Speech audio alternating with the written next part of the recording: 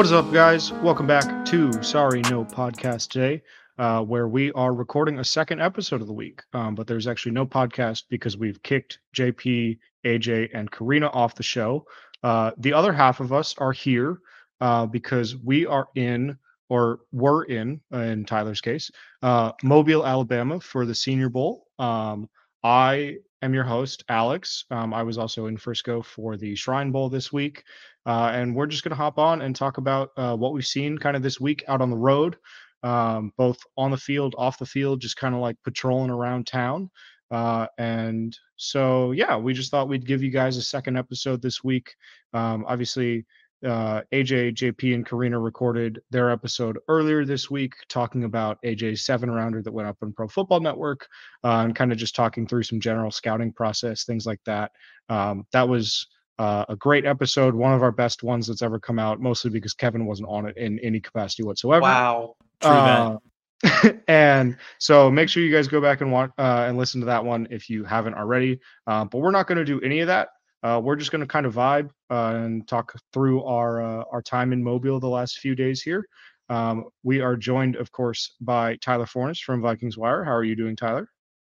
You know what? I'm pretty good. I almost got stranded in Dallas again. I got stranded in Dallas in 2022, and American Airlines has this thing where if there's weather, they don't fly.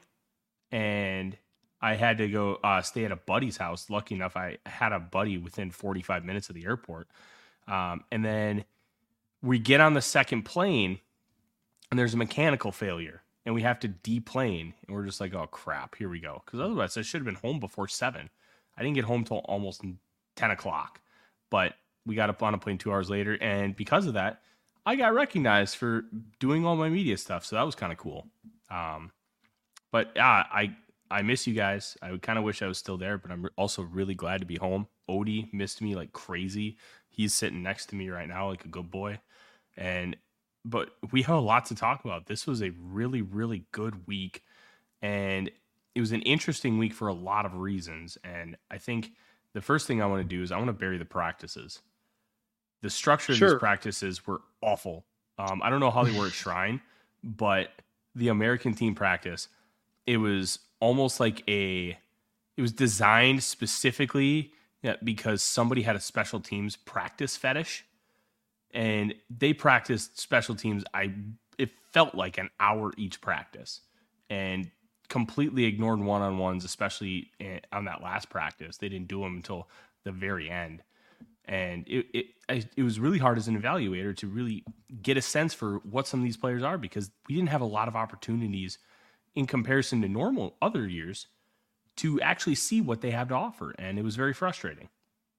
Yeah, so we can get back to that in just a second. But in typical fashion, we have not introduced Kevin. Kevin is here. Hi, Kevin. I don't think that's a problem if you don't introduce me. That feels like that sort of fits the bit of the show. Okay, let's move on then. Yeah, exactly. So anyway, yeah, I mean, as far as the practices go, this is a criticism that happens every year, I feel like, where one of the teams does a pretty heavy special teams period. And, it's something that the assorted media in attendance are not a huge fan of, and it's not necessarily a super great thing for evaluation and everything. But I think that, like, I don't really mind it as much, mostly because there's also an understanding that I think that most people lose sight of, that, like, these guys are trying to prepare for a game, and a lot of these guys have never played special teams in their lives because they've always been the best player on their team. And so, like, you have to teach them how to do literally anything, so that you can have, like, punt and field goal units that, like, are capable of doing anything in a game setting. Because, like, I mean, we saw in the game this morning, like, there were still plenty of punts, plenty of field goals, plenty of kickoffs, all that sort of stuff. So, like, you have to teach those guys. Kickoffs. No, there were like 4, but but like, you do have to, teach those guys how to do that. So I understand it from that perspective. But I also do understand that like it's frustrating as an evaluator to not just have essentially 3 hours of one-on-ones all 3 days to be able to evaluate guys that way. But I've kind of like softened on complaining about that sort of thing because like at the end of the day, they're still preparing for a game, and like that's Yeah. just practices have to go in order to install that sort I of stuff. think And I I think think it's the one of other those things, Alex, where I think it's a combination. I think you're right, and I also think I'm right. And here's what I mean. I'm completely fine with them doing special teams. They are playing a game, and they have to practice for it. And your point about a lot of these guys not having played special teams is 100% valid. My issue with it was how long each of these special teams segments were. And we have to remember, they do install stuff on Fridays that is not open to the public. So they do have an extra day of practice. My biggest thing was it was egregious compared to other years. And I don't think so. I think that that's something that we say every year, mostly because the Patriots are here a whole bunch all the time. Yeah, well, I'll tell you, these practices were worse than Matt Patricia's. And Matt Patricia's were like ungodly awful. that doesn't sound possible. They were worse than Matt Patricia's in some of the conversations I had. I wasn't the only one that felt that way. So You know what? Maybe it's pedantics and I'm just whining, but it was really frustrating watching American team practice, especially when you compare it to national team, where everything felt a lot more organized, coordinated, and designed in part to both benefit evaluators and the talent itself. And I think that stark contrast is probably what's impacting my thoughts here a lot. so I think the thing about the practices is that like I think a lot of fans and a lot of like the media working in the event in that sense like want just a ton of one-on-ones, but like is it possible or even like feasible to have like each practice is 2 hours. If you have an hour and a half of just one-on-ones, like guys are gonna die. Like for 3 straight days, if that's all you do. Like they're gonna die. And so like I'm I not even think asking for 3 days of one-on-ones. I'm asking for just a little bit more. Like we didn't even see on the American team side a lot of really good 7-on-7. Like we weren't getting a lot of opportunities just to see these guys play in a setting that we can evaluate them. And to me, that was the most frustrating well part. I'm not even asking for like even 45 minutes or 30 minutes of one-on-ones. I was just asking for a little bit more and a little bit better structure. And I maybe I'm a little overboard in some of my earlier complaints, but I don't feel like, well, in this instance, like just a little bit better structure and a little bit more is unfair in this sense. I don't But it is what it so is. I think the real criticism for me is more so that we got like a ton of the individual position drills as more than just like the 5 minute, 10-minute session we had on punt team. Like I I just think we had too many of these like individual drills and the weird stoppages throughout where they would like huddle and then go right back to playing on 11 was just pissing me off. But that's just me being miserable, I guess. You are very miserable. I am. Um, but speaking of kind of those one-on-ones and practice and all that, we can kind of pivot to like what we saw these days of practice. Obviously, Kevin and Tyler were there for all 3 days of practice. I joined them for the last 2 days. I was still in Frisco on Tuesday for the first day of practice. Um, but Kevin and I stayed for the game that happened earlier today as we're recording this Saturday night. And so, yeah, who are some of the guys that that stood out to you guys? We'll start with Tyler. I actually released a list of 10 guys that I thought did a lot to improve their draft stock, but I eliminated anybody who was previously thought of as a first round pick because I didn't want to have that conversation because the guys who were already a first round pick, I don't really think they improved their draft stock a whole lot. Like Quinyon Mitchell just solidified where a lot of people already had him, which is like back end of the first round. Laiatu Latu kind of did the same thing in like the teen range. Fuaga showed that he could still be that top 10 pick that some were already predicting him to be. So like I kind of eliminated those guys, and you can read the whole thing at VikingsWire.com. I won't go into it, but I wanted to touch on a couple guys. I was really, really impressed with Roman Wilson, and I'm not the only one. He was arguably the best player on the field as far as just on the practices. He was phenomenal. And a lot of the questions I had to do with the route running, had to do with some of the releases, because at Michigan, they used him on like jet motions, orbit motions, and utilizing him in the same motion style as Tyreek Hill to get him those free releases and up to speed. So then he wasn't getting any kind of jam or anything on the line. Well, he came in and just dominated at the line of scrimmage and was able to get off clean and then run really crisp routes. And I thought he did a lot for his stock in that way. And he impressed me a lot. I actually moved him up in my rankings, moved him up from a 3rd round grade to a 2nd round grade because he answered a lot of the questions I had about him. And even though it's not necessarily a game setting, if you do that with any form of consistency down here, that speaks volumes. And you know what? He did it against Quinyon Mitchell. He was the only guy to beat Mitchell this week. And I thought that was excellent. I'll go one more before we go to you guys. I thought Spencer Rattler is the best quarterback here. And that's not really saying that much. I think Michael Penix Jr. is the best quarterback prospect of the group, pending medicals. But just from how they played, Rattler had a couple of bozo moments. We know he got intercepted on that robber looking 11-on-11. So that was a bad throw.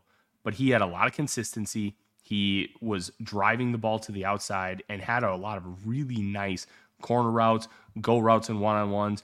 He was throwing the ball really well. And then he followed it up with the MVP win today. Only played the one drive, but 4 for 4, 64 yards and a touchdown, and looked really, really good in doing so.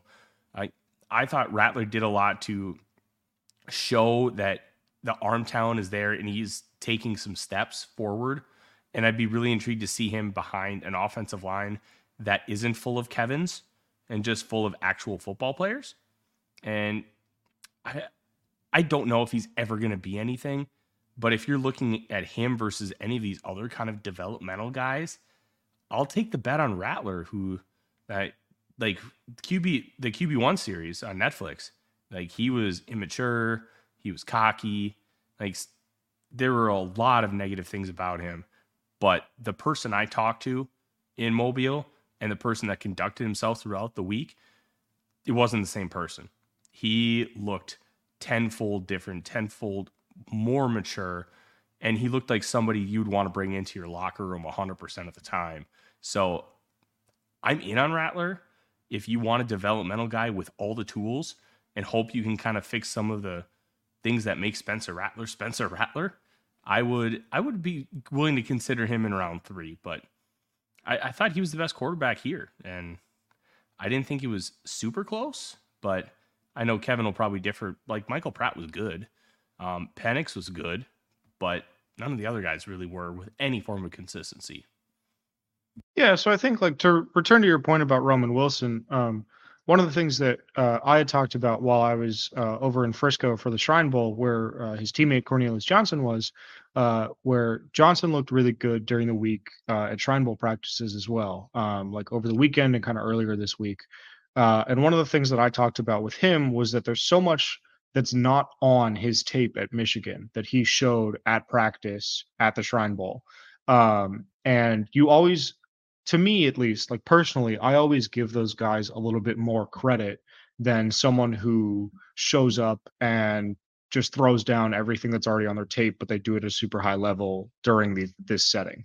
So like guys like Johnson or Wilson or someone like that, where it's like Michigan kind of, I don't want to say didn't put them in the best position to succeed, because obviously they won a national championship. But like those guys maybe individually weren't being asked to do everything that they're capable of doing. And so you put them in a setting like this and allow them to kind of showcase their versatility in that sense, where like with Johnson, it was always like, we know that he can push vertically. We know that he can run those kind of like deep and more intermediate routes. But in Frisco, he showed like he can win off the line a lot more, and like he can win on a slant or a comeback or something like that. And he has like a little bit more nuance as a route runner than maybe is super apparent on his film at Michigan. And with Wilson, kind of like what you were saying, it's like we saw him do all of the stuff off free releases and kind of like be this big yak guy. And in Mobile, we've seen him be able to beat press and win off the line and, again, win some of those like shorter, more intermediate routes. And so I feel like, you always want to give credit to a guy like that kind of shows something that you didn't see before. Now, whether, that means that you should be moving them up or down a full round or so, I'm not really, super convinced about that. Because obviously, like it's a 3-day sample size compared to the entire season. There's a lot of breaking down that you have to do to determine, like, okay, is this a can't or a wasn't asked to do sort of thing, like when he was in college, and basing, whether or not he can or can't do that off 3 days of practice tape can get a little bit dicey sometimes. Mhm. You can get yourself into kind of a hard place with that. I agree, but I will say I moved him up 2 points on my board, so we went from a high third to a low second. So it wasn't like a full round. It was just he got the bump because I think he properly answered the question, and he did so against the other best player in Mobile and Quinyon Mitchell, where I think he wasn't asked to do that, not that he can't. And I really do think he can. And if anybody doesn't want to make that kind of bump, I respect it. But sure, I got a firm enough answer. Yeah, sure. And I'm not even talking about you specifically. Like, obviously, you mentioned that you did do that, but I'm not even talking about you in particular, right? But there's a lot of people that the Senior Bowl kind of comes and goes, and like people stand out, and you take a 4th or 5th round prospect who looks good in Mobile, and you're like, oh, well, this is a day 2 lock now, all of a sudden, and it's like, well, let's hang on, man. Like, it's not like, people are not jumping that far normally. They might in the media landscape because the media is late to them. But it's fairly infrequent, at least in my experience, that the NFL like moves guys up an entire round or 2 rounds based on like 3 days of tape. I do want to talk about Mitchell a little bit too, because you mentioned that like you tried to leave off guys that were considered like, first round locks already. I don't really necessarily think that Mitchell was considered that coming into the week. Maybe I phrased it wrong. I didn't mean first round locks, guys who are already being mocked in the first round. Like I tried to just stay away from those guys when constructing my list because I didn't think I think it was more of a solidify rather than he completely jumped in the first round. Like we could talk about Darius Robinson. I think it was Eric Edholm. He put out a mock draft yesterday. I had him in the first round. Like that's the kind of jump into the first round I'm talking about. Like I was seeing Quinyon Mitchell at the end of the first round in mocks a few weeks ago. Like to me, I wanted to stay away from guys who were being mocked in round 1 and focus on guys who I thought did more for their stock, if that makes sense. Sure. I think I just mean like from a broader perspective, I don't know necessarily that like, even though he's been kind of like in the back half of the first round in mock drafts that have come out the last couple of weeks, I don't know that necessarily like the general consuming public has kind of like gotten all the way there with him as like a consensus first round guy. I think his stock began to rose like a week before Senior Bowl, and I think that's people finally watching him or watching him deeper, right? Like, yeah, kind of like as they get prepared. Yeah, because I think that like he definitely helped this stock, but I don't think he helped the stock in the sense of like he's potentially moving up around now, right? Like I think he was probably going to go late first regardless because he's got the tools. He's not 5'9", and he's got like good size, and so he fits all those like sort of check marks. I do just want to say this Darius Robinson first round thing is classic Senior Bowl overreaction that we do every year with normally an edge guy. Last year was Keon White, where we had like a week or 2 where people were putting him in the first round. I thought Robinson had a great week. Don't get me wrong, but like first round pick, I don't really see that. Regardless, I do just want to go back to an earlier point from Tyler because it was something that I had heard all week, and that was like Spencer Rattler on the QB1 documentary. Like, Tyler's not the first person to bring that up this week, because I had heard probably just in passing 3 or 4 other like groups of media members mention that documentary. And I do just want to say that I spoke to a head coach who was on that documentary, or whose school, whose quarterback was on the documentary, and he freaking hated it because he felt it didn't show the quarterbacks in the best way. Like, it sort of, and I think this is a problem with a lot of these shows. It's too sensationalized. Yes, it's sensationalized, and it sort of pushes the worst moments, and it shows these guys as negatives when they're not necessarily negatives as much as the podcast or the show may want to say. And it's like, I think the thing that he had told me off the record, and it wasn't Spencer Rattler's coach, was like they fucking hated it. And like they didn't want their school to be on there. They didn't want their quarterback to be on there, but they also realized that like getting their quarterback on there, getting their school on there is probably a good thing. Regardless, um I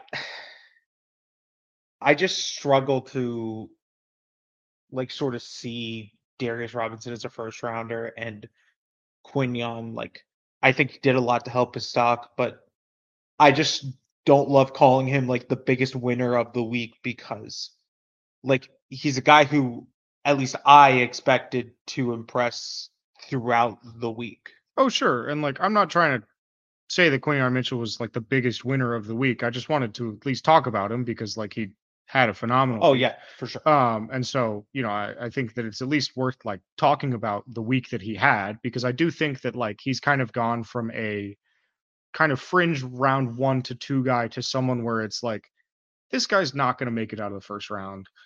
He's probably not going to make it out of the top like 25. I think And he's top so, 20. yeah, I think he's top 22, but just like, to kind of play it a little bit safer, like he's definitely not going to make it out of the top 25.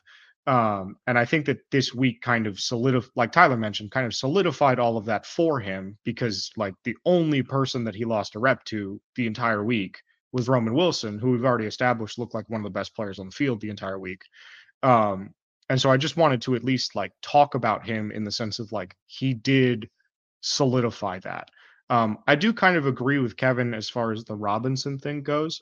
Um, I talked to a few people about this during the week once I got down here, and the comparison that I used, which is not a play style, not a player comparison, not anything other than just kind of the way that their draft process went, comparison, is that it feels a lot to me like Logan Hall, who ended up going 33rd to the Buccaneers a couple years ago, where Logan Hall came down to the Senior Bowl in 2022, had a great week, and everyone started putting him in first round mock drafts, and everyone started talking about him as like, this is a guy who's not going to get out of the top 20. Like, you have to find a place for him in the first round. He's just going to go in the first round. But he was kind of a weird, like, tweener body type where it was like, are you going to play him full time at edge? Is he going to play 5 tech? Like, where he plays is going to be pretty highly dependent on like what sort of scheme a team runs. And so he ends up falling to 33, and the Bucks take him there. And so, it's just outside the first round. And so like, you can talk all you want about like, that is essentially a first rounder, right? But I think that it's a similar thing with Robinson, where I think like the compulsion to put him in the first round after dominating the way that he did this week, especially against a pretty solid tackle class that he had in practice, is understandable. Like, I certainly understand the compulsion, and I certainly understand the need to do that, because especially like if you have people that are consuming a mock draft that have followed along with the Senior Bowl the whole week, and you don't put a guy like that up there, people are going to ask questions. They're going to say like, hey man, why isn't Robinson a first rounder? I just watched him beat the crap out of everyone for 3 days, and that's been my only exposure to him, really. And obviously there were some source reports from like Daniel Jeremiah this week from talking to scouts who said like, hey, this really looks like a first round player. I don't really know. We get those a lot. Like those are very common, especially around this time of year where like there are a lot of scouts that have a lot of opinions. Um, I think that it's worth remembering that like every NFL team scout is a consensus board among all of those scouts in the building. So if there's one scout that thinks Darius Robinson is a first rounder, that doesn't mean that like a team thinks that he's a first rounder. And B, that every NFL team's board looks wildly different depending on scheme and personnel and their needs and everything else, blah blah blah. And so it's certainly possible that a team will have him with a first round grade. And if they do, then, good for them. I have no qualms with that. But I think it's more likely that Robinson has kind of played himself into the top 50 range. Yes. Where he's going to be like probably an early second because he's a guy who's like, he's 6'2, 280. He's kind of a weird body type. They were playing him at edge and at 5 tech. It didn't really matter whether or not he was going to win. He's 6'5", 286. Sorry, 34 and 6-inch arms. He's a bigger guy.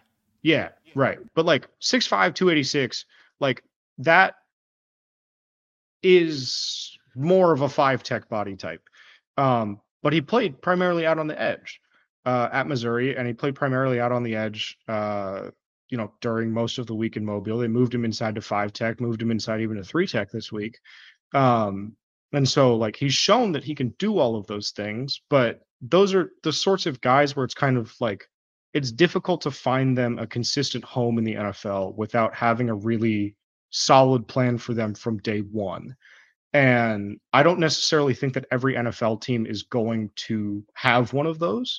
And so I think that you could see a team that's in the back half of the first that even if they have a first round grade on him, say like, hey, we could probably trade back into the early second, let someone jump up for like a quarterback or a receiver or something that they want to get the 5th-year option on, move down to like 37, 40-ish range and still be able to get a guy that we really like at, a lower cost while still like, picking up some picks here and there kind of in between because he's not going to be for everyone. And I think that that's, it like Kevin said, it is just kind of a classic Senior Bowl thing that happens every year. There's always one or two of these guys that we do this with every year, and they end up being top 50 players, and a lot of them end up being really, really good players in the league. And so, like, I don't want to make it sound like we're like trashing him or anything. I think that he's awesome, but I think that he's going to be closer to top 50 than top 32. I think the thing is that like I watched him earlier before Senior Bowl, and I was impressed. Like I had said, like, dang, this guy's really damn good. But I didn't come away with the feeling that this guy was like a first round pick, right? And because I think the biggest thing is that like there were plays where he was just sort of non-existent. And that's fine, but you don't really get first round pick when there are 5 or 6 plays a game where this guy's just not there, like just doesn't seem to be there. And so like I love Darius Robinson. Like I couldn't stop singing the praises of him this week, but as Alex mentioned, tweener, it's a lot of like Logan Hall 33rd to like 45th range, and it really does require a defensive coordinator who sort of can sit there and go like, this is the plan, trust me to let this plan come into a process, because like you also have to be able to convince someone that you see this tweener as someone who is more than just like a player, and you see him as this entire like plan. And I don't know if you can convince a guy in late round 1 to be like talk about him in that sense. Yeah, no notes. I don't disagree. I saw a lot of flashes that, hey, maybe this guy could be first round, because the only really exposure I had to him coming in was the flashes that I saw when I was watching his teammate Ennis Rakestraw Jr. And there were some nutty flashes, but that was all. I didn't study him in depth. So if somebody wants to take a guy like that in round 1, I think I would understand it. But we're also having this conversation before any sort of athletic testing. So if he just tests off the charts, then I think we're having a different conversation based on the player that we know right now. Yeah, I think top 50 is completely fair. He was one of my big winners. I loved him. Yeah, he was a big winner. I think a guy who did play himself into the first round, because I think that there was like very minor discussion heading into this week that this guy might be a first rounder because the tape is really good and he played for a big school. But I thought Jackson Powers Johnson was incredible this week, and he didn't get to play a lot because he had a nagging injury that sort of kept him out of, I think, the final day or maybe the final 2 days of practice. But like when he was on re-aggravated it, which is why you could tell. I think it was his final rep. His leg kind of slipped under him, and when he re-anchored, he got re-injured. But like, I watched him, and every time he had a rep, it was like he won it, and he won it comfortably. And when you have a guy like that who could play center and can play center at a high level, can play guard, like that guy screams mid-20s first round pick to me, especially when you look at some of the teams who are picking in that area. Like, there are so many teams in that mid-20s spot who could look at a guy like that and go, first rounder, we have a multi-year starter at center. And that's, I think, a little bit more valuable nowadays than it was even like 5 years ago. Yeah, I think with Powers Johnson, like he's been someone that's been discussed a lot for the team that I cover for the Chargers, as like a guy that, potentially you can get at 37 to be a multi-year starter. No, that's not going to happen. Not anymore. I think that his absolute floor, probably, if I had to like guess right this second, like absolute floor is probably Dallas at 24 with Tyler Biadasz hitting free agency. I think that that's like as low as he will go. I think that'd be such a Dallas Cowboys pick too. Yeah, exactly. And I think that like somewhere in there, obviously you have Miami at 20 or 21 also, who will be looking for a center with Connor Williams hitting free agency. Like there's a lot of, like Kevin said, there's a lot of teams that are kind of in that zone that I think that that's going to be where he ends up. And he's shown that he's more than deserving of that. I think like he kind of suffers from a phenomenon that I've noticed over the past few years, which is just that mock draft simulators tend to be very slow to update their projections for offensive linemen, especially interior offensive linemen. And so there's a misalignment of expectation in kind of the general viewing public when you can get on PFF or PFN or, any of these mock draft sims and you're like, well, I can get Jackson Powers Johnson at the bottom of the second. Like, I love this player. I don't understand why he's not getting more hype. And then you get to the Senior Bowl and he wins every rep comfortably. And it's like, yeah, no, that's a top 20 pick probably.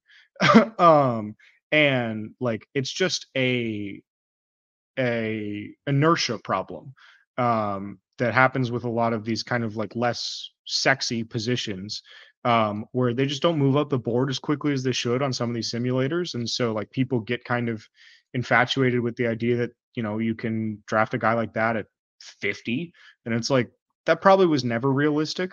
Like, I don't ever really think that like his stock was going to be that low even before this week. And I think now leaving this week, it's very obvious, like he is going to be, if not a top 20, a top 25 pick. And yeah, he was phenomenal this week. Obviously you hope that re-aggravation of the injury doesn't like impact his ability to do anything for the rest of this process. But if it doesn't, as long as it doesn't, I think he's a lock for the first round. You guys want some breaking news? What happened? Raiders are going to hire Luke Getsy as OC. Oh my God. That's really funny. They're going to trade for Justin Fields. They're going to do it again. Yes. I don't even know. That's really fucking sucks. That's really bad. Hire fucking sucks, dude. That's really bad.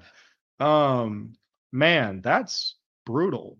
I tried to sit here and like process it with the like glass half full approach, and I still can't I don't know what the glass half full approach is for a dude who, like, you had former NFL quarterbacks screaming into a void about how bad the fucking offense was. And so you see this guy and you're like, I want this guy to be my OC. You know what I'm going to say about that hire is that you should draft Michael Mayer in fantasy this year. Yes. Because Cole Kmet had like 12 touchdowns this season, even though he really can't do anything else. Michael Mayer is going to pop off in that offense. Everyone else is going to have a terrible time. Yeah. But It's good for like Michael Mayer. Congratulations on his Pro Bowl invitation in 2025. Getsy's so weird, and then we'll obviously continue on. Like 50% of his play schemes are very Shanahan and LaFleur-esque because And the other that's the 50% trait he are comes from. screens. The other 50% look like they were designed by a toddler. Yeah, they're Because screens. there's so They many were poorly of his designed screens. there's so many of his route concepts where two guys are literally in the same spot, and it's like, dog, what are we doing? Like, it's the Raiders are going to be weird this year, and it'll be interesting. I was so excited for the Antonio Pierce hire, and now I don't think the vibes could be any lower. And there was a situation where they very briefly hired Cliff Kingsbury to run their offense. Yeah, no, that sucks. I don't like that at all.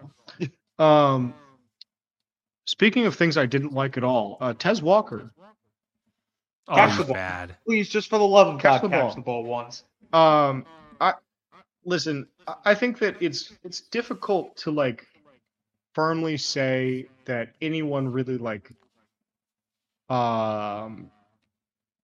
destroys their draft stock at events like this, unless you're someone that doesn't like just bombs interviews or doesn't accept interviews, which there's a player that was at Shrine last year that did that will remain unnamed, and ended up going undrafted.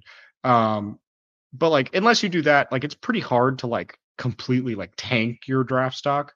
You can hurt it though. Yeah, what Walker did, I think, is like pretty close. I do think in his defense, he was getting hyped up as someone that he just wasn't coming into this week. The first round. Yeah, talk like was people were talking real. about him as like a fringe first, like high second rounder, and like I never saw that. Our good buddy Corey Kinnan over at Browns Wire has been talking about Walker for a long time as just like, this is a vertical specialist receiver. You're going to send him on deep routes. He's going to be a deep threat guy. That's it. That's what he is. And that's okay. It's okay to be that. It is okay to just be 70% of DK Metcalf. Like, that's a fine player to be. DK Metcalf is really good. The Seahawks pay him a lot of money because he's really good at running 4 routes. If you're like 70% of that at running those same 4 routes, that's still a pretty good player. Especially for like a team like Chicago that just hired Seattle's OC from last season.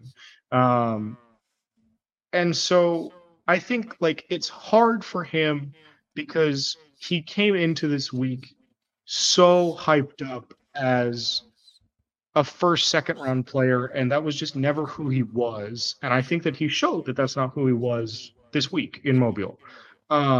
He had drop issues, he had separation issues, he, just like, and the one-on-one setting is not really like his best area. It's not really someplace where he can shine, because even if you have some of those more vertical pressing routes, they're so long developing and you put the corner in such like an aggressive position that it's not really the same as it will be in a game situation where it's like, hey man, you're going to have off coverage. We just want you to, kind of give a little double move and fake out this corner and run by him. It's all press, press, press, press, press. And so, like, I still think that he's a 3rd, 4th round player or so as just like a like deep threat specialist. And that's where he's going to go. And he's going to be really good at that sort of thing. But I think that this week has kind of proven that like the people that were saying that he can be like a number one alpha type of receiver that kind of like does everything, like that's just not who he is. And that's okay. You don't, not every guy is going to be that. Yeah, I think I completely agree, and I think it needs to be said. He only measuring is 6'1.5", so you're not even getting like this massive alpha as far as like a body type. He's under 200 pounds. He looks a lot bigger on tape, but he's just not. And well, I I think the biggest thing is that like I never got the comps to DK Metcalf because he doesn't have that same body type, right? And like he may be a similar player in role, but he's not a similar player in body type. And some of DK Metcalf's advantages come from being the tallest fucking mhm. wide receiver DB on the field. And right, like or the most physical, right? Like he'll lift your body weight and make it look easy. But like I think the biggest problem for Tez Walker was that he just dropped a lot of fucking balls between the game today and even earlier practices, and that's a problem because being a vertical threat and being able to win vertically is cool, but catching the ball is one of those. Is like the most important thing, and there wasn't an answer that he's like able to do that consistently, and that's inherently a problem for a guy billed as a vertical deep threat who could go earlier than like the third round. Yeah, to me, the DK Metcalf conversation is more of a construct rather than an actual like one-to-one comp. Because I agree with you, Kevin. The body types are just not similar enough. It's more this guy can only run X amount of routes. He can't turn. He can't do a lot of those things. And I can't remember who it was, and I know you guys will. Somebody said Marquez Valdez-Scantling. I think it was JP.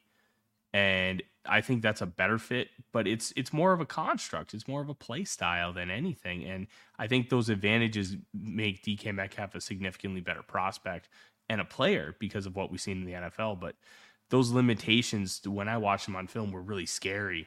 And I'm just like, if you can't do this, you have to be that alpha if you're really going to be able to be that great player at the next level. And he just, I wanted, if he would have come in here dominated, I think we could have started to have a little bit of a conversation to be closer to what some are hyping him up as is this round one alpha guy. But he came in here and just laid a dud. And I feel for him because a lot of what Katzen was saying, these one-on-ones aren't necessarily designed for him. And one of the things that's even more tough about him trying to win vertically down the field is unless your quarterback's throwing you the ball, they don't know where to place it. They don't know how to place it for you. And going off by a foot can make a massive difference for being able to catch a 50-50 style ball.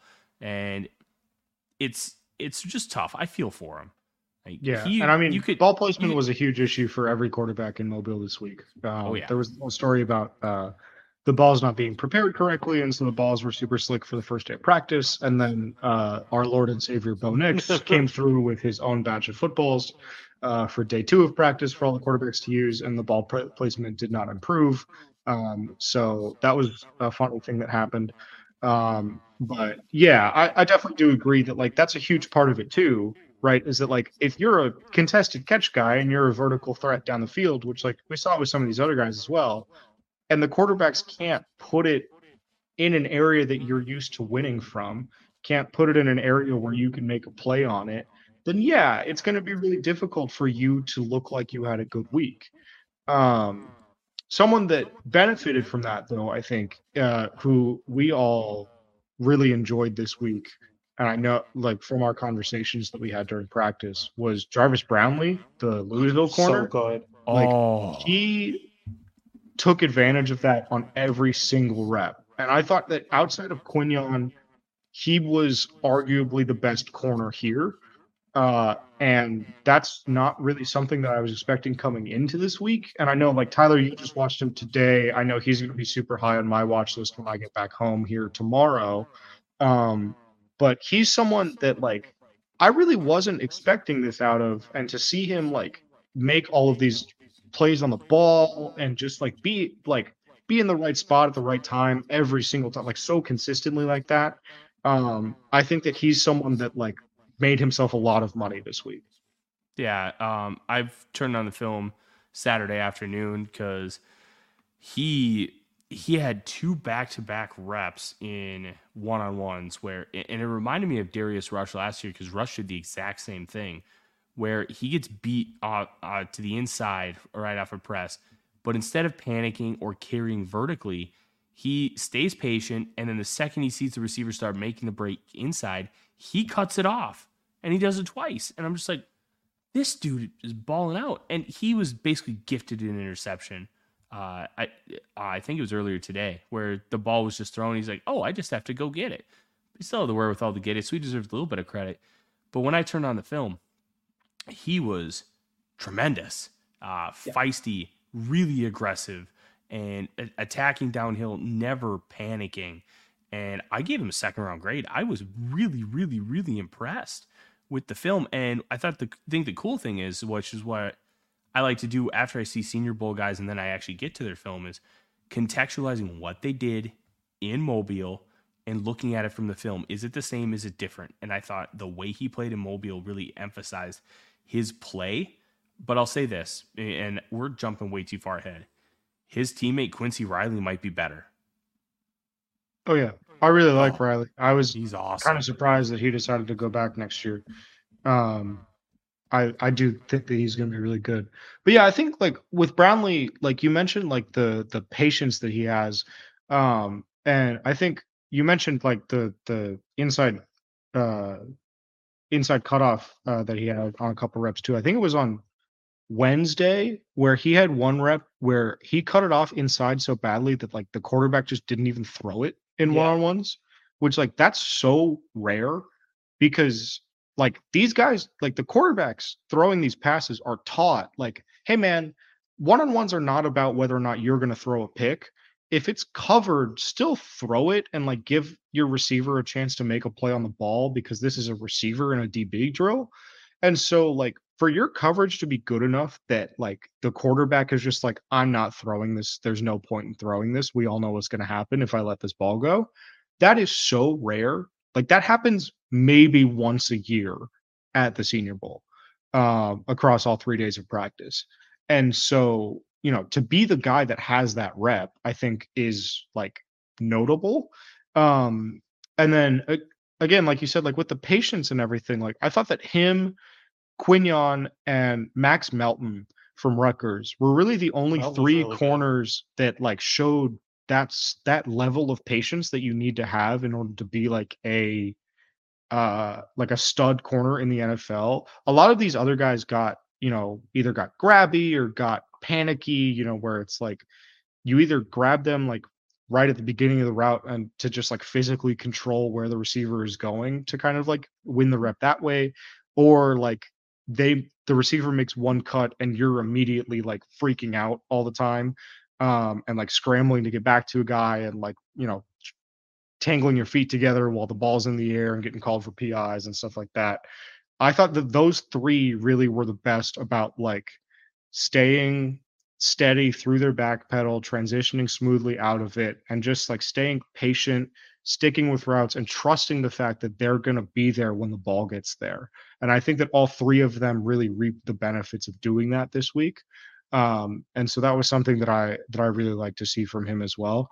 Like I said, I still have to go back to his tape once I get back home tomorrow, but he's someone that I'm very excited to watch and someone that I think has been woefully underrepresented prior to this week in kind of the draft coverage this winter. I think another guy that for me impressed a ton. First of all, I'll let Tyler like call the ISO on him later because he's one of his guys. Dylan Laube was really damn good all week. And you can call the ISO later, but I thought Patrick Paul was like really good at times, and he still has his flaws, right? Like still has some technique issues that sort of lead him to trouble against power rushers that has to get figured out. But for a dude who came in at like 340 pounds damn near and was 6'7" or 6'8", like he looked really good against a bunch of different pass rushers. And that's the most impressive thing, right? Is that like you're going to, in these Senior Bowl settings against, you know, these kind of edge rushers, you're getting a ton of different body types. You're going to get a ton of different moves. You're getting a ton of different sort of everything. And he still played really well. And that was huge for him.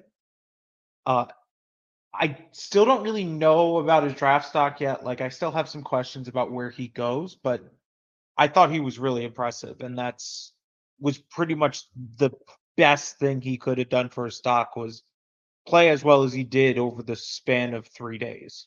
Yeah, real quick before Tyler gets into his ISO about Lobby, Paul came in at 6'7", 333 with over 36-inch arms. Yeah. So like Kevin was saying, for a guy that huge to move that well and play as well as he did, I still think that he's probably going to be someone that lands more in like the second round range just because of how packed this tackle class he's is. Not a first rounder. But I thought he was someone that helped himself quite a bit. Wouldn't shock me if he went round 3 because this tackle class is bonkers. Yeah, it's crazy. But Tyler, we'll let you go on your Dylan Lobby soapbox here, starting now.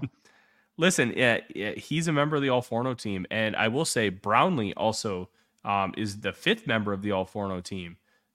This group has, I think, all 5 of them were in Mobile so far, which is pretty cool. But Labe, I had a conversation with him at Media Day, and I asked him straight up because one of the things that made him really unique was he could win out of the slot. Dylan Labe was used at New Hampshire. Like, people talk about Christian McCaffrey being used, like, as that really, like, actual slot weapon. McCaffrey's really settled into being just a pure running back now, which is fine, and he's very good at it. But Labe can win out of the slot. He had 12 catches for something like 300 yards against Central Michigan, and he was winning without hitches, slot fades, and that's kind of his bread and butter, and he proved that in Mobile. What he told me was they were already comfortable with him as a running back and knowing the playbook. They're just like, hey, we want you to spend spring practice learning. We want you to spend spring practice learning just how to be a slot receiver. And that's how that he kind of really developed that, because running backs don't learn how to be a slot receiver. That's just not in the normal skill set. It's not in the normal development plan, but he had the ability to do so, and they wanted to take advantage of it. And my biggest question for him was, what does the athleticism look like? Because against FCS opponents, it looks really good. But is it that good against his contemporaries when he's going to get to the next level? And I thought it was fine. He's probably going to run mid 4.5s, which I think is plenty good enough. And he may be a third down back right away, but I think he can be your 1A in an offense or within like 1 or 2 years, because I think he is that good. He has the ability to do a lot of things that you really want to see. And then that extra ability to actually play in the slot. Like, just imagine him with the Miami Dolphins. I don't necessarily think he's fast enough for what they want to do, but how they like to be versatile and use pony and attack you from so many different angles. I think utilizing him in that kind of slot would be fantastic. And I think he may go in round 3. My guess is he goes round 4 or 5 because this running back class isn't super deep. But he's just a really, really good football player and a guy I would want to bring into my team. Yeah, definitely. I think that he's close to that 4th or 5th round range for me, but I definitely get the compulsion. I'm also lower on the running back class as a whole, so I kind of think that the first guy will not really go until kind of the 3rd round. So it gets kind of muddy there.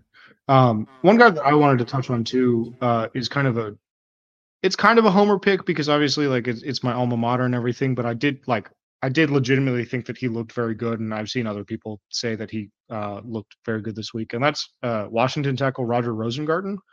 I thought that he got better across all 3 days of practice. Like, he improved pretty steadily as the week went along. This is a guy who, when I was in the press box in 2022, so last season, I went to UW's home opener against Kent State with Ben Glassmeyer, who's a good buddy of ours.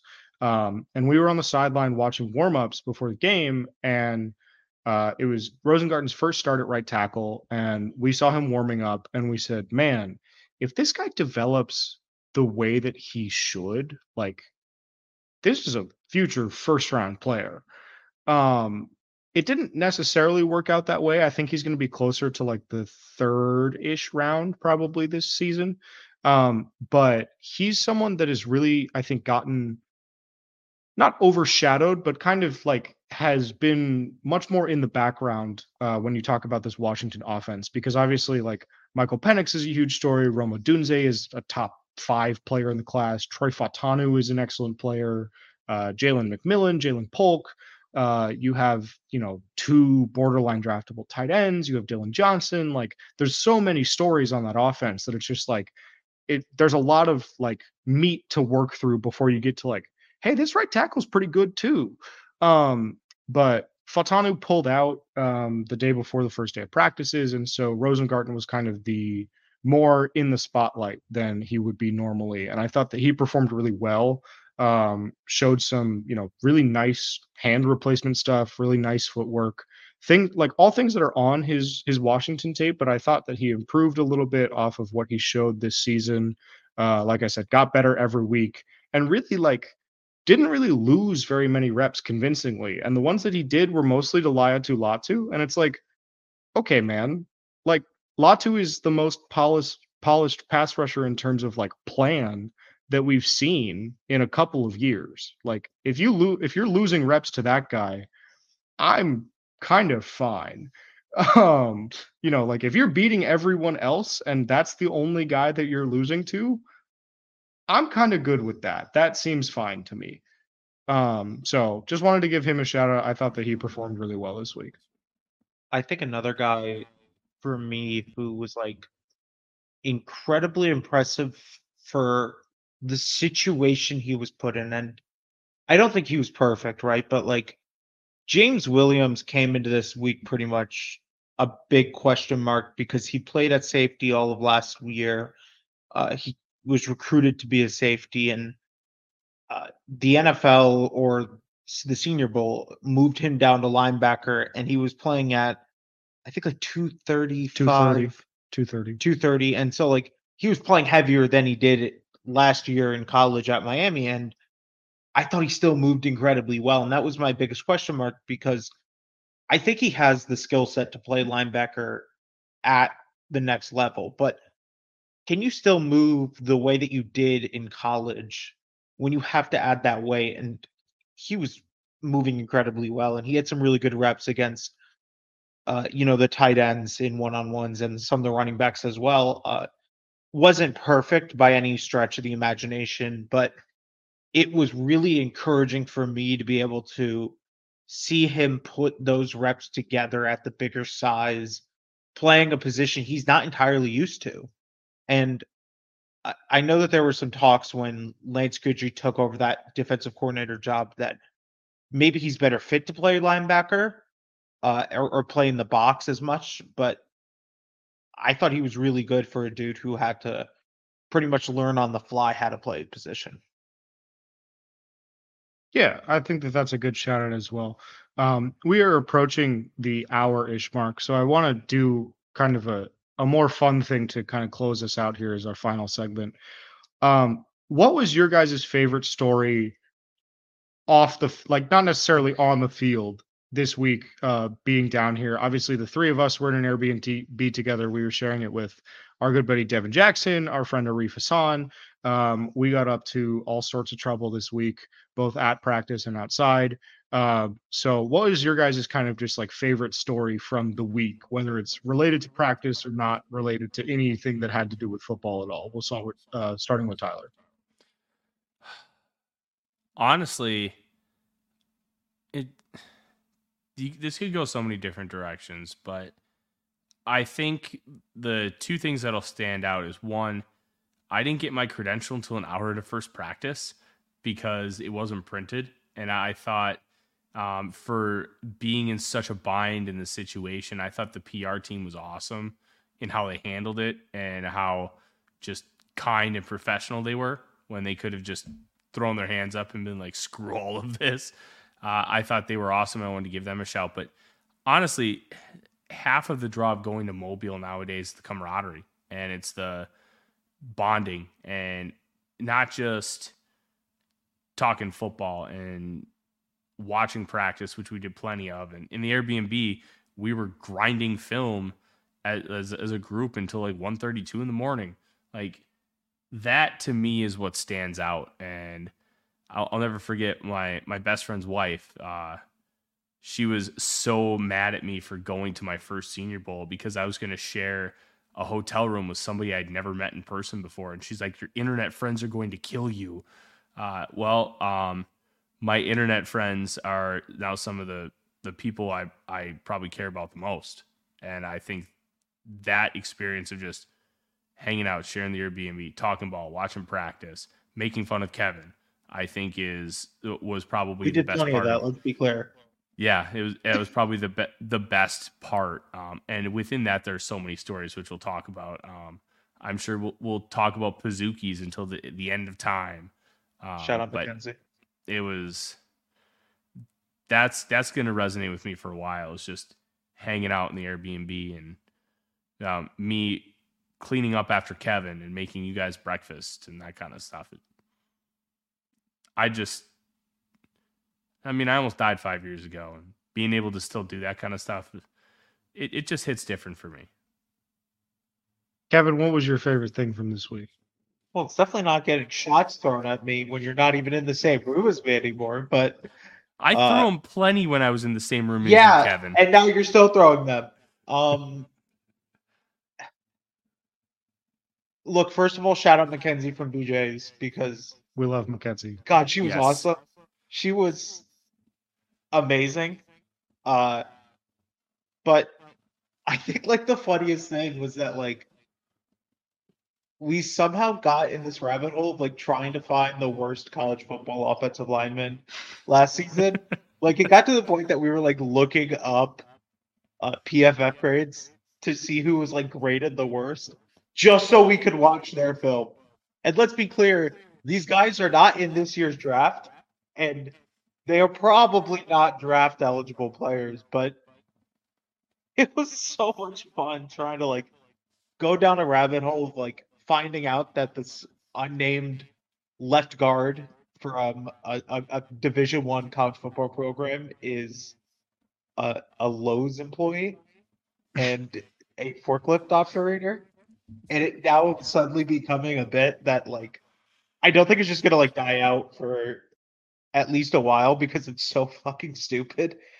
But yeah, that's like I think the thing that really stands out is like as Tyler mentioned, like I think the Senior Bowl has become less of like look at these prospects play because film is so much more accessible nowadays than it was even like 3 years ago. But it's more so about like it's basically like a giant midweek vacation, right? Of like you're kind of shooting the shit for 4 days and there's like some football involved as well. Yeah, definitely. I think like I definitely echo those sentiments, especially because like listen, man, like if you really want to, you can just sign up for a virtual credential or get the, login to the app that has all the film on it from someone that's on the ground here. And like you can watch all the practices and stuff from your house. You don't have to come down here in order to do all that part.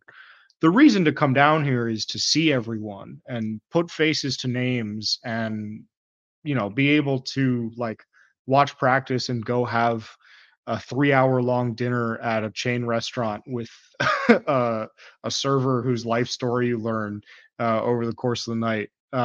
And just like be able to like engage in the human experience a little bit more. I think like Tyler's sentiments definitely ring true for me also. Like, the first year that I came down here in 2020, I took a week off of college to come down here and like skipped a week of class. And like, I told all my professors and everything ahead of time. I let everyone know like, hey, I'm going to be gone for a week. If there's anything that I need to do early, I'll do it and everything. But it was like, at the time, like I wasn't making any money doing any of this stuff. I wasn't really like making any like I wasn't really making any headway doing any of this stuff either. I think the first year that I came down here, I had maybe 200 followers on Twitter, and I had been writing about football for 3 months. And I said, you know what? Like, I'm just gonna take this leap, and I'm gonna come down here, and I'm gonna see what I can make out of it. And you know, like the growth that I've seen from some of those people that I met at that 2020 Senior Bowl. I mean, like I met Tyler at that Senior Bowl. And like there are so many other people that I met either because of that or kind of like in that same like period of time that now like over the past 4 years, like watching all of us kind of like grow into new roles together and add new people as we kind of continue to meet people that are coming up, and like as we kind of come up and continue to meet people that are in better places than we ever thought we were going to be in. It's so cool and so inspiring to see. Like I always leave this trip feeling so inspired and feeling like I have so much momentum to carry forward into like the rest of my draft prep and into the rest of my off season. And I put out a tweet about it yesterday when everyone else was kind of like tweeting about how they were heading out of town and reflecting on their experience, whatever. And I was like, well, I'm not going to wait until Sunday to do this because no one will care by then. But like I said in that tweet, like if I could bottle that momentum and just keep it for like the entire year, I would, because I would be able to get so much done, because every year I'm just so astonished at how inspiring all the people that I get to spend time with are.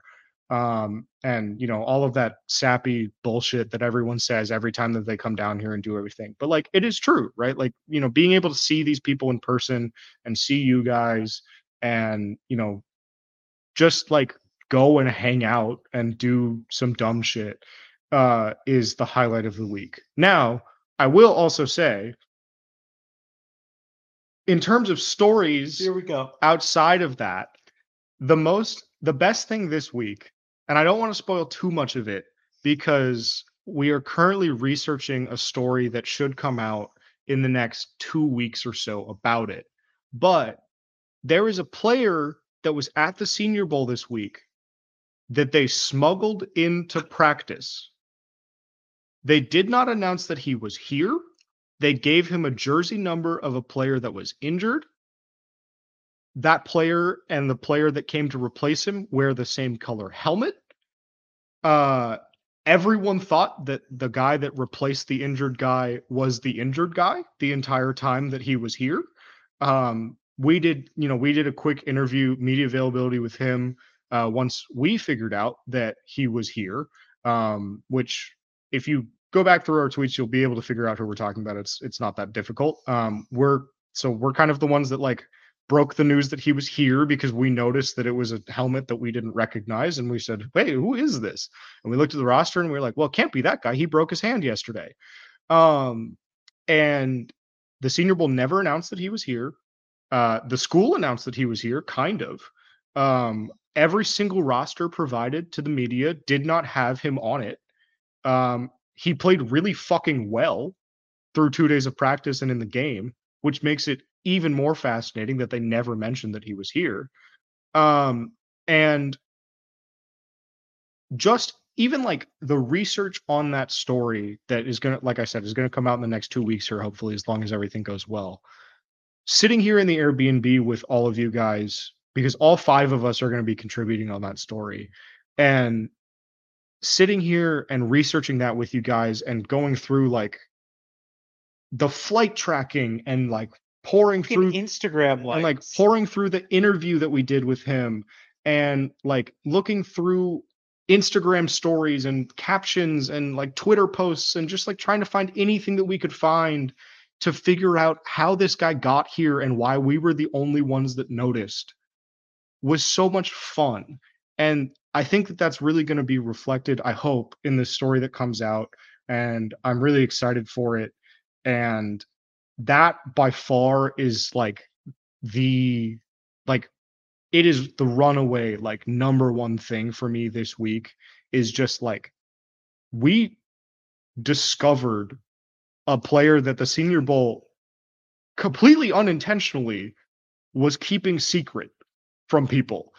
Um, and so to be able to like go through that with all of you guys and like be able to say like, hey, like we should really tell this story and like get this down and just be in the same room as people doing this sort of thing. Like there are a lot of people that I spend a lot of time with back home that don't really understand the way that this job works and the when like what I'm doing every day and like what I'm like working towards. And a lot of times I don't really either. Um, but stuff like that where like we all get back from practice and we're like, okay, we're all going to just pour our heart and soul into figuring out like what is going on with this story. Those are the times when like I realize that like I am doing what I'm supposed to be doing. And every year that I come down here or go to or come down to Frisco or do any sort of travel for this stuff, and I'm in the same place as guys like you guys, um, I get that feeling, and it's so rewarding and so validating just to remember that like this is where I'm supposed to be, and this is where you guys are supposed to be, and like all of us belong, and all of us are going to continue ascending and belonging. I mean, like I said, the very first Senior Bowl that I came to 4 years ago, I had maybe 200 followers on Twitter, and I just hit 3,000 this morning. And like that's I'm not someone that cares about those numbers. Like it's cool, whatever, big round number, go Bird. But like objectively, that trajectory is insane, and it is not lost on me how insane it is. And to be on that ride with other people who get it as deeply as the people that I surround myself with do, and realizing that every year when I come out here is always like so incredible. And so that part is always really cool, but also like discovering a player that the Senior Bowl is smuggling into practice kind of takes the cake. And I'm very excited for you guys to all read that story when it comes out. So please keep an eye out because that is going to fucking rock. Yeah, well, and I can echo a lot of what you said about that first Senior Bowl, Katzen, because I was in a similar boat. I had like I don't know 500 ish. I hit 6,000 a couple weeks ago. Like it's it's weird that when you hit those numbers, they really mean nothing. But at the same time, it's also so incredibly validating that what like enough people care about what you're doing to click a button that says I want to see what you're doing and I want to see how you grow and develop in this space. Like I decided to do this cuz I've always wanted to be in football. First I wanted to be at 5 years old I wanted to be a punter. Like like dead serious. Just like us. Yeah, my dad actually built me PVC goalposts in the backyard and I used to kick field goals all the time. That's not Like, punting. no, I wanted to be a kicker too. I wanted to be what Pat McAfee was at West Virginia. I wanted to do both. But it never came to fruition. And then when I almost died from my appendix, like I just said, screw it. I'm just gonna start writing and try and see what happens. And I went with a now defunct website with like one other guy, and the rest of the site never showed. And now I'm full time in the industry, and the other guy was full time in the industry for a little bit, and he's trying to get back in because layoffs have been a pain in the ass for a lot of people. Man, it's so cool to see that kind of growth and development, even though some of it feels minuscule and meaningless to other people. It really hits home, and it really is cool and something I don't take for granted to be able to do this full time and sit at home with my dog and be able to talk about football for a living, pay my bills because I talk about football. Like it's so cool on so many levels. And I love being able to go down to places like Mobile and earn it again and again and again. And like everything you said just it just continues to hit home because it's so cool to be able to go on a journey like this with people who are on the same one and understand and support, and just makes it that much better. Yeah, for sure, man. And speaking of growth and development, we are trying to grow and develop the fucking podcast, baby. So make sure you go and review 5 stars. Subscribe on Spotify, on Apple Podcasts. Leave a review. Follow the show on Twitter. Follow us on Twitter. Follow the other co-hosts on Twitter, even though they're lame and did a serious episode about scouting process or whatever. So be sentimental and talking about their feelings. And if you do none of those things, we have to do a whole episode dedicated to Kevin, and nobody wants that. That's true. Yeah, if you don't leave a 5-star review, Kevin will have no choice but to host an episode this off season, and none of us want that to happen. I would also just like to add that if you don't subscribe to the YouTube channel, they're letting me do that whole episode solo, which means you get an hour of just me talking. And I mean, I would love that a lot, but I think no one else for everyone else when I say no one else wants. No one else would. Yeah. So make sure you leave a 5-star review on Spotify, Apple Podcasts, wherever you listen to your podcasts. Follow the show on Twitter. Follow the show on YouTube. We're dipping our toes into the video content stuff. We're going to be doing a lot more of that stuff kind of as draft season ramps up, as the season gets back in swing in the fall. We're really excited for all the stuff that we have planned. Like I said, growth and development, baby. So make sure you go do that everywhere that you can find us. All of those links will be in the episode description. And yeah, until next week when we have the gang all back together, I'm sure we'll find something to talk about. I don't know if it'll be the Super Bowl. It probably won't be. Almost certainly not. Almost certainly not. It'll probably be something entirely different. But until then, we will see you guys next time. This has been the mobile half of the crew. And yeah, catch us next time when we don't have an episode because Tyler is stuck in Dallas with mechanical issues again. Until next time, guys. Good night.